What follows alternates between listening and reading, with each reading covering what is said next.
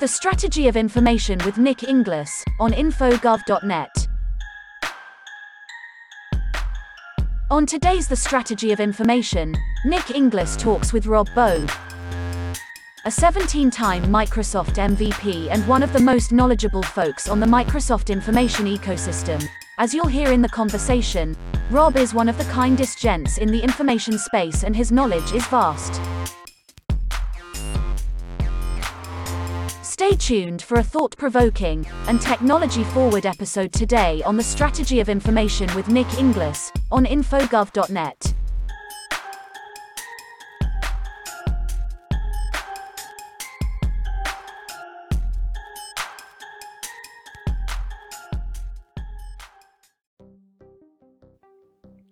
Consistency in the information profession is something that is hard to come by. Few things remain the same in our space. Our technology continues to advance. We can talk about and reminisce about the technology of the past. Microfiche and microfilm, server rooms, mainframes, dead computer languages, and our collective advancements. If you look at the people who have been guiding our profession, even that has changed pretty drastically over the past 20 years. Names that were once familiar have faded into the background, and new faces and names have come and taken their place.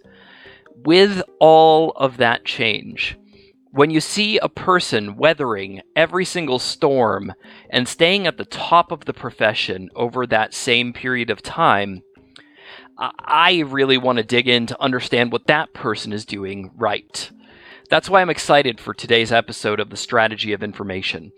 Our guest today is the brilliant mind who has served most of his career in the Microsoft world. Today, SharePoint, Office 365, Teams.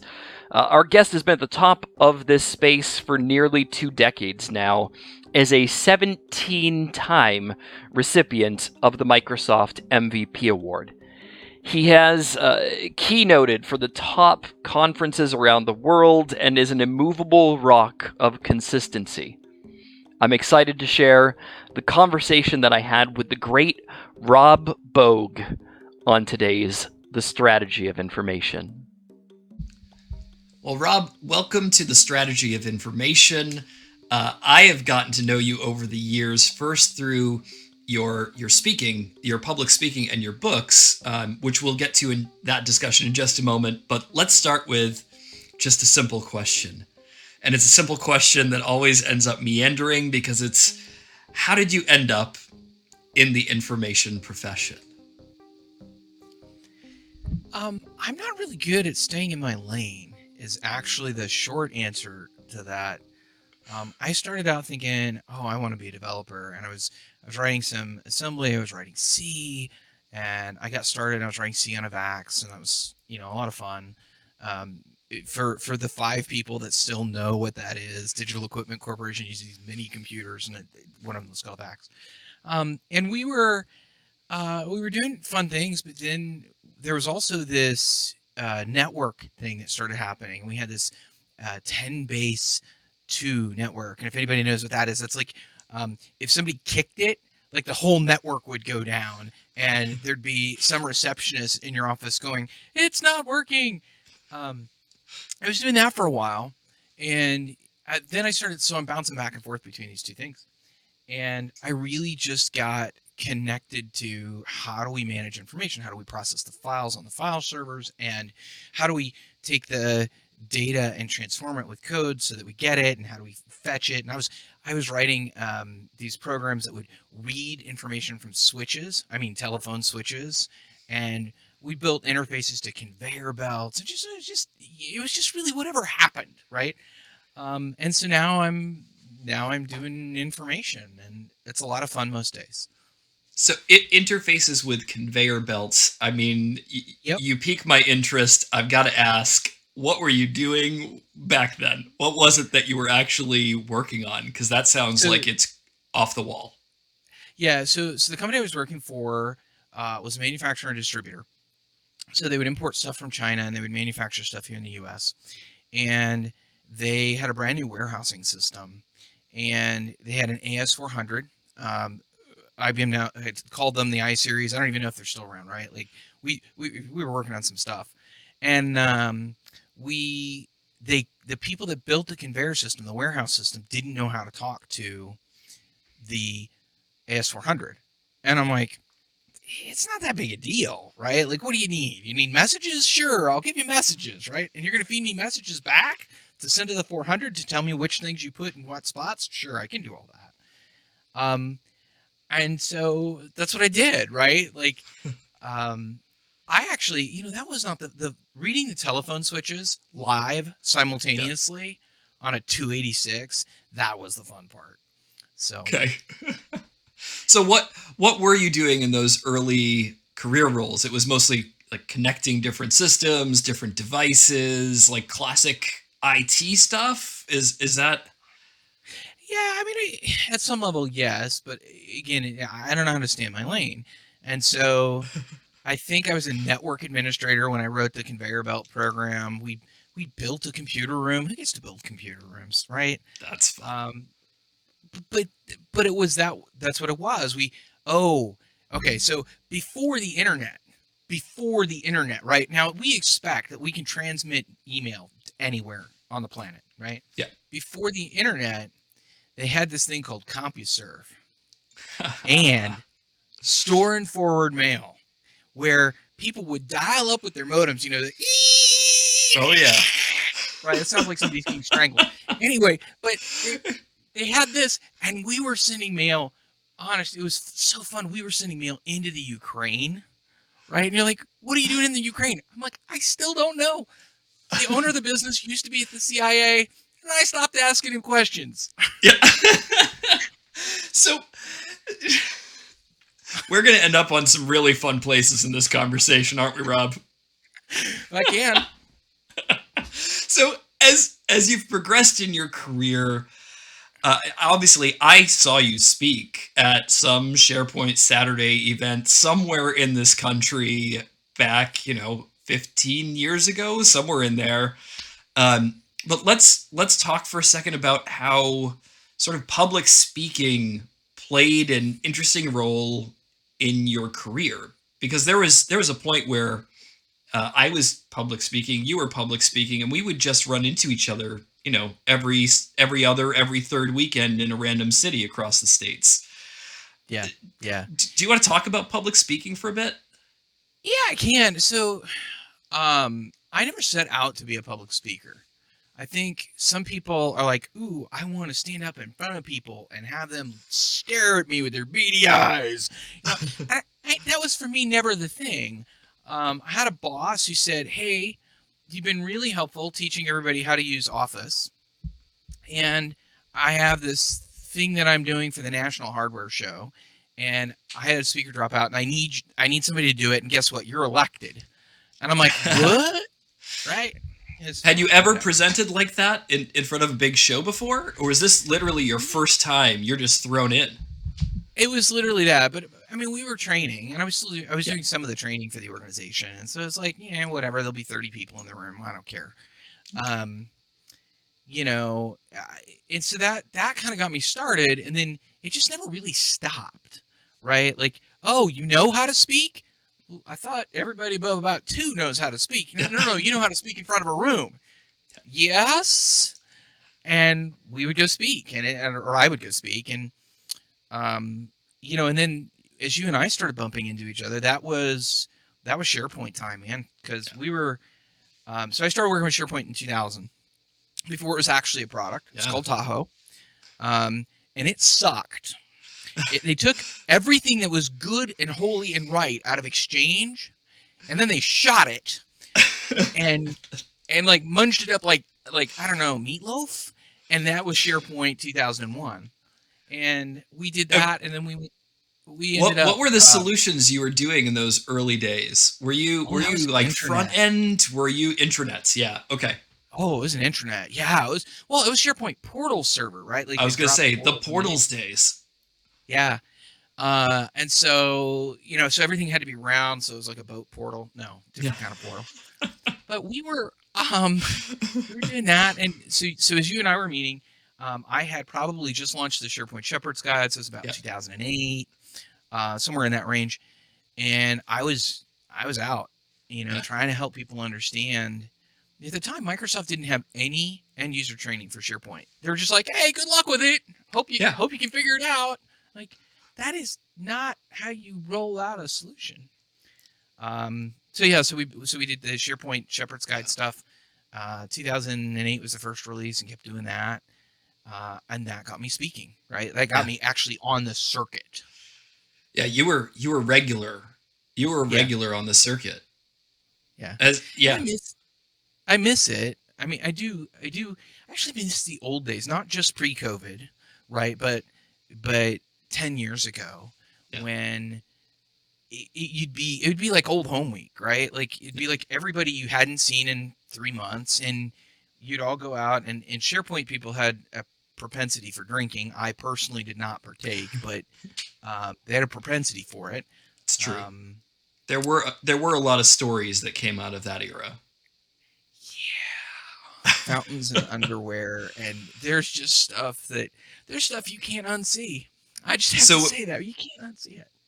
At some point, we'll have to the fountains and underwear conversation. I don't know that story, so I suppose as people listening to this run into you in events, they're going to have to ask you about fountains and underwear, because that sounds like a very interesting story. Yeah. Yeah, it wasn't me, by the way, just so we're clear. I was not one of the ones drinking stuff. I was not in my underwear in a fountain. But at that time, there were a lot of people just clamoring for solutions, because all of a sudden you had this software in SharePoint that, there were people that were saying you could do anything with the software. What's your business problem? We'll figure out a solution. And you just had all these people clamoring for solutions and trying to understand the software. And it drove this community to just massive heights where in every city across America and across the world, there were these, regular gatherings, whether it was the meetups or it was the SharePoint Saturdays, where it was a different city each week. Right. Yeah, it was an interesting time. And so there's positive, right? And I missed being able to be there. And there's also negatives too, right? Because it was before we really had the resources we have today. If you've got a question about something in SharePoint or Office 365, Microsoft 365, you Google and you get 5 wrong answers, and one of them's going to be right. But and that's the game. It's kind of like Where's Waldo, which is the right answer. But that's different, and it's positive, because we really didn't have answers before. A decade ago, or 12 years ago, or 15 years ago, we just didn't have the right answers. Yeah, and so at that point, when you were, heavy on the SharePoint speaking circuit, you had already authored several books, and then the first books of yours that I became aware of was that SharePoint Shepherd series. But you'd already authored a bunch of books, and you're up to nearly 30 books right now. Yeah, I think the official count's 28. 28. So 2 more books, and we can finally hit the 30 count. All of which are great. They're incredible books with incredible depth, and you're too kind. You're too humble. But your latest book is The 6 Keys to Confident Change Management, Success with Digital Transformation, and More. When you released it, it immediately shot up to the top of the Amazon business books, where it stayed on the top for quite some time. Tell us about the latest book, and then maybe share a bit about just authorship in general and what that's meant for your career. Yeah. Well, let me flip that around a little bit. So I got started in it. I was working, and one of the marketing manager, her husband worked for Macmillan at the time, New Writers, and he said, "Hey, do you want to help me? I need an editor for this thing." And I'm like, "I don't think you understand. Me and commas, we don't get along." And he said, No. I need a technical editor, somebody that can say, yeah, this actually does work. I said, yeah, sure, fine. And he goes, "Oh, and by the way, we pay you." And I'm like, "Oh, well, then that's even better." Bonus. Bonus. and so that led to, hey, the author kind of can't get this done. Can you do a chapter?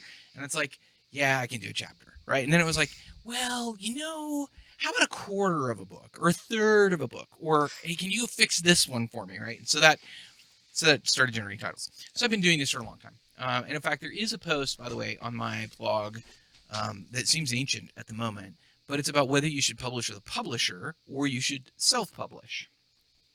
And the answer is, it depends, because I'm a consultant, and every answer is, it depends. But I've had some great successes with books. In fact, I've had some of my friends at Wiley said to me, how did you get your book where it is? And they were talking about the Shepherd's Guide. And it's like, what do you mean? And it's like, it's outselling a lot of our books. I'm like, great.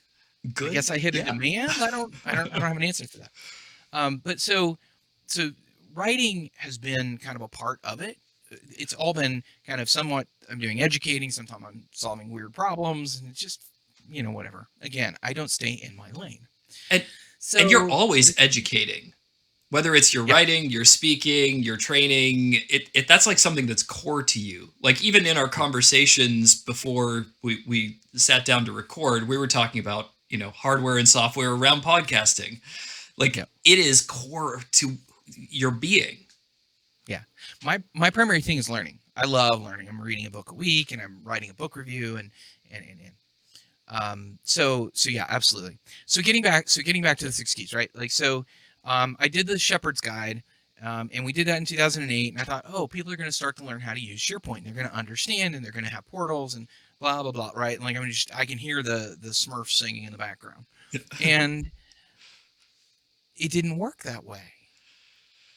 What happened was people, they knew how to do the tasks, but they didn't change the way they collaborated or communicated. In fact, my favorite definition of collaboration that I would throw out to people, because they're like, oh, we want to learn how to collaborate. And I'm like, why do you want to conspire with the enemy? And they're like, what? I'm like, well, that's a better definition than the one you've got, because you don't know what you're talking about. You don't know what you mean by collaboration. So all of that stuff. So I've got to figure out why people aren't changing their organization. And that started me in this change management. And so the book is the 6 keys to confident change management.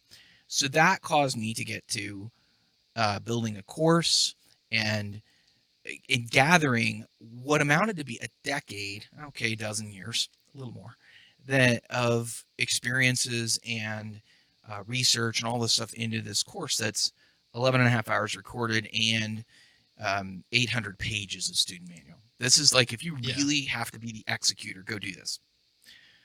What the 6 keys is it's the Cliff Notes version. It's the, okay, look, I don't have to be the expert at change, but what I do have to do is be able to converse with the expert at change. I need to manage or lead people who are trying to execute change. And what I need to do is I need to know, what are the resources I need to get to them so that they can be successful? How do I need to be thinking about the way that I communicate with them? How do I take an organization that, most organizations are still on file shares, and you've got 3 ECM systems, and. How do you take that and you get to a real digital transformation? And I've been blessed, as we've talked about conveyors and other kind of crazy stuff I've done, but I've been blessed to work with some really great people, and we've had the opportunity to really change. When Gartner said, we want to change from ECM to content services, I'm like, woo, somebody else making new terminology. Yay. New labels. New labels. I need more of those. Yeah. I learned in the Microsoft space, I don't need those. OCX controls are ActiveX controls, and we got .NET servers and all this other stuff. I can go a long time on all the names that have been long since lost. Yeah, and our profession does not lack for jargon. No. But so I thought it was just this thing, right? Like, why would you do? Well, as I started dealing with customers and we started having 5 repositories, and they each have their own unique things that they do that the business process needs. But in the end of the day, I need to hold on to whatever the heck they did so that I can prove we did it or explain why we did it or whatever, right? And that caused me to want to build content services. So we have a locator, and the locator locates documents. You tell me what you want. I go find it. I don't care where it is. And then we've got another piece, which is kind of like a mover, a transformer that moves things, shuttles them into different places so that we can be cost effective but this digital transformation, as we're building this, I'm realizing what we're doing is we're transforming the business, we're transforming dev teams, we're transforming the way that people think about it, right? Because people are like, oh, I have to go into my XYZ software. And I'm like, no, you don't. Go here and tell it what you want, and it's going to find it for you. And that's like I say, that's what led to the 6 keys is how do we take this change, this digital transformation that I really want to happen? I really want everybody to experience what it's like to have a friction-free working environment. And how do I make that accessible? And the only way to do that was to do a book and to do it in a short way. Like 800 pages doesn't work, right? You're not going to read War and Peace. Not today. Not today. But I was able to, so I picked up your latest. I was able to read it in, a weekend. I sat with my coffee and had a great weekend read. And I came through that feeling significantly more knowledgeable about change management, which is, it's a topic that I know to some extent because I've worked through projects, but I've never done a deep dive. I've never gone to learn that subject in the way that you present it. You break it down in such a logical way. It's like, yeah, this just makes sense. Thanks. Yeah, I think change management's an interesting sub-profession, related profession, adjacent profession, whatever we want to call it, because there is no centralized place for it. There's two different associations that do change management. Neither of them really host the foundations. We put on Confident Change Management. I have now 20 change models up there. So if somebody comes to you and, we're going to do change and we're going to do the Levine model, and you can go, I don't know. You go to, yep, there it is. I know who knows those models. Rob knows those models. Yeah. Well, but it's everybody. You export what you know, right? Oh, I know Cotter's model, or I know Connor's model, or I know. Well, what if you had a Rosetta Stone that converted from one to the other? And that's more or less what I do. It's like it's not quite that cool as a Rosetta Stone because that would be neat, but it is a way to say this relates to this, relates to this, relates to this, and that's one of the things that I think helps people orient in a space. Because those principles remain the same. Yep. It's just the methodology that changes. Yep. And a lot of times just labels, right? Yeah. It's what you're calling them. Yeah. Which set of jargon do you subscribe to? Yeah. Yeah. Absolutely. So your career is one that I find wildly interesting because you've got these deep dive specializations with, SharePoint, Office 365, the Microsoft tech stack, change management, but you're also this wide generalist as well. So do you consider yourself a specialist or a generalist or maybe some combination of the two? I think it's probably a combination of the two. I think there's a thing that's unique about me. And I'm not saying it's better, good. I'm just saying it's different, right? Yeah. I love digging into the details. If you and I want to have a conversation about TCP IP and network traffic and the internet, I can talk to you about the flags and packet fragmentation. And I love it because it's so interesting. Okay, it was interesting 20 years ago. I'm not sure I would be quite so interested now. But I think that's the difference is I think you can be a generalist to some extent. And there's a book called Range that talks a lot about this, about how the people we need now are the people who can bridge the gaps. And so I think there's a place for generalists.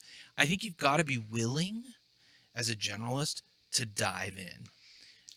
I was going to say You're pursuing your fascination. Yeah, yeah, yeah. And as you know, that we did a book. My wife and I did a book for SHRM, for the Society for Human Resource Yeah. Management in 2019, called "Extinguish Burnout: A Practical Guide to Prevention and Recovery." And we run a site, Extinguish Burnout. We made everything on that site free until at least the end of 2021. And you're like, how does a guy who does technology understand burnout? And I'm like, how does a guy that does technology not understand burnout? It was either you learn everything about it or you succumb to it at some point in your career. Exactly. So Yeah, exactly. So it's extinguishingburnout.com is that one. And then Extinguish. extinguishburnout.com. Yep. Let me just I'll just re-say that so that we'll edit after the fact. So that one's on extinguishburnout.com. Yep. Okay, and then you also have the Confident Change Management training course, as well as the book that is like the deep dive version of the book. Where is that one at? And we'll make these available. That one's on Confident. That's on confidentchangemanagement.com. If you go out there, in addition to the resources that are out there, and there's over 200 book reviews now, the 20 change model, 7 assessments, blah blah blah. Right? Like we're really trying. There's a certain amount of this that we really want to help raise the water level of everybody. You ought to be able to orient yourself to change management with all the public materials that we've got available. If you make the decision, or what actually typically happens is your company makes the decision you're going to be running a change project, and you're like, I don't feel equipped for that. Well, then that's what the course is for. The course is like, okay, so I'm going to go spend a week, and I'm going to become not an expert as in like meditating on a mountain kind of expert, but you know what? You'll be okay, right? You're not going to step on anything that's going to go bang. And that's good enough, right? For most of us, that is really that's the level that you need to go and run a project. So you'd say, the person running the project should go take the course. The people that are a part of the project, the stakeholders, they should get a copy of the book. And then, change management is going to be baked into this thing from the beginning. Yeah. It's brilliant. Yeah. Lastly, you are a longstanding Microsoft MVP. You have been an MVP going back quite some time. Microsoft has bestowed that honor on you. For audience members who may not be familiar, can you explain what being a Microsoft MVP is and maybe what that has meant to you? Yeah, so being an MVP really technically means that you're willing to share what you know with the community. It doesn't mean you're always right, because you're not, but it does mean that you are interested and willing to help the community understand how to use it more effectively. So I do have 17 awards now. I originally was awarded for Windows Server Networking, and now you know why I know TCP/IP. There it is. And then I had like a year or two at Commerce Server. So back when the web was still forming and nobody could build a cart. I don't even remember that one. Carts. Yeah, it was pretty scary. And then since then, it's been SharePoint or Office 365 or Microsoft or whatever they want to call it these days. In terms of what it's meant to me, I think it's taught me some really interesting lessons. So first of all, what it means from a technical perspective is they give you some licenses, you get to go visit Redmond, you talk to people. I can more or less reach out and touch anybody who's at a program manager level. I can find somebody who will help me get there so I can have a conversation. And that's been super helpful over the years as I've dealt with really weird kinds of bugs that I've tripped over. But that's not actually the most interesting part. The most interesting part is the community part. When I wrote the Shepherd's Guide the first time, I said that it's like playing Who Wants to Be a Millionaire. And it is, I always have a phone a friend, right? If you want to talk to me about Azure information protection, I got a guy. If you want to talk to me about records management, I've got a girl who can tell you everything you want to know about records management. If search is your thing, I have a couple of guys and a couple of girls, and the answers come because I've been able to build relationships with some really amazing people. Um, and I really appreciate that. I appreciate that I've had the opportunity to work with good people. I mean, that in my clients, but the MVPs are really interesting, eclectic people. One of the guys took a summer job as a lumberjack. He did it so he could put it on his resume. Like you did that because you wanted to. He's like, yeah, I wanted to be talking to somebody about some really obscure security thing, and then go and oh, by the way, I was a lumberjack. Okay, sure, that makes I sense. mean, everybody's got their goals. Yeah, everybody's got to have a goal. Oh my. So let's put let me hand you my shoes for a moment, because you have such this wide-ranging career and you've done so many fascinating things. It was really difficult to decide which questions I was going to ask. Which rabbit holes do we want to go down today? Rob, is there a rabbit hole that you want to take us down that maybe I've missed, or a question or something you want to share with our audience that maybe they haven't heard before from you? And the answer can be no. I think I think we've definitely hit the highlights, right? I think that for me, the burnout stuff, that's mission. We I know that right now people think burnout is something that's work only. It just isn't. Yeah. Research doesn't say that. I know the World Health Organization does. It's just not right. You can be burned out anytime that you feel like you're ineffective. Yeah. And there's all those resources are free. But let me give you the short version, the super short version. If you're feeling like, man, I just don't know. It's hard for me to even think about moving forward. Let me tell you that it is all about your perception of your efficacy. It is your perception of the results you've received, the support you can get from others. By the way, you have to ask for it. The self-care you do, how you treat yourself. Oh my gosh, if you're talking to yourself like you're a loser, stop it. Just listen to me. Stop that. Don't talk to yourself like that.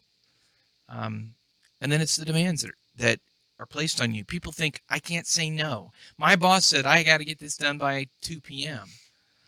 Well, what I counsel the bosses on is, if you tell them to do something else, tell them what they can take off their plate or what they can delay, or right, don't keep piling on, because eventually it's going to fall over.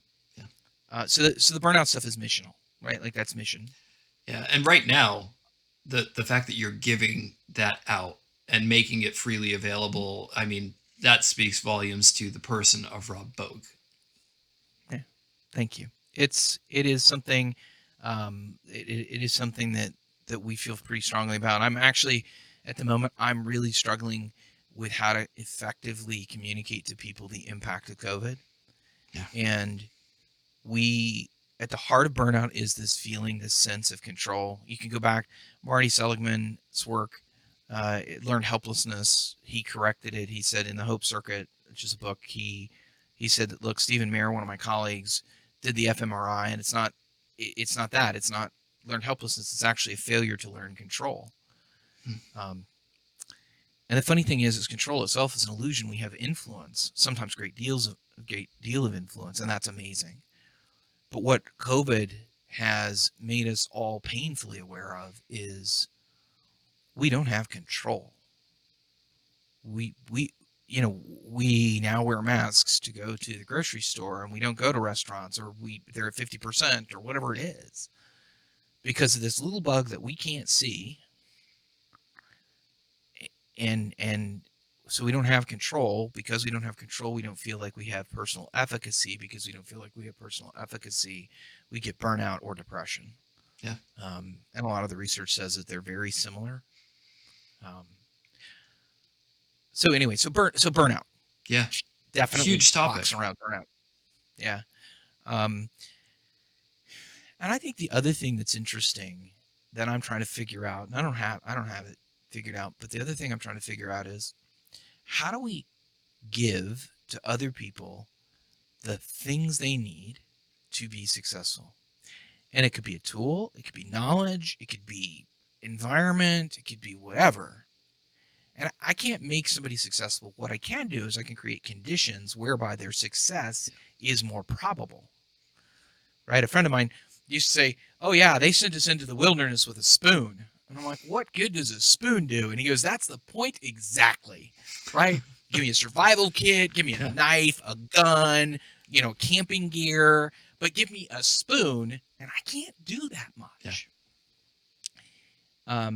And so that's what that's what I want for all of us in the profession. What I want all of us to do is figure out, how do we help the next guy or gal, right? Like, English is an awful language in that way, but how do we help them? How do we make their world just a bit easier? I don't know. If there's anybody that is going to figure out the solution to that dilemma, that question, that problem, Rob, I know you will be on the forefront of it. Well, Rob, thank you so much for joining me today, joining all of us today on the Strategy of Information. It is always a pleasure to talk with you, and any opportunity I have the chance to speak with you, I'm going to take that opportunity. So, Rob, thank you so much. We'll be talking again soon, I'm sure. Rob Bogue, an incredible human, a brilliant thinker in our space. I'm so thankful for Rob, for joining with me and sharing so openly with our incredible audience. And also, thank you for supporting the program by subscribing. You definitely have already subscribed to the program, right? Or by becoming a contributor and making programming like this possible. Learn more about how you can support our program at infogov.net. In our next episode, we'll be talking with my good friend and technologist, Rich Flowers. I'm excited for you to listen to that episode. Until then, I wish you the absolute best in all of your information endeavors. The Strategy of Information is listener and sponsor-supported programming. Subscribing to the podcast is free, but supporters gain access to every episode in HD video, bonus episodes, the occasional extended interview, merch like tote bags and stickers, and so much more. Head to infogov.net to learn more about supporting the program. Corporate sponsorship options are now available for Season 2 of The Strategy of Information. The Strategy of Information with Nick Inglis is available on podcast platforms everywhere and online at infogov.net. This has been a production of infogov.net.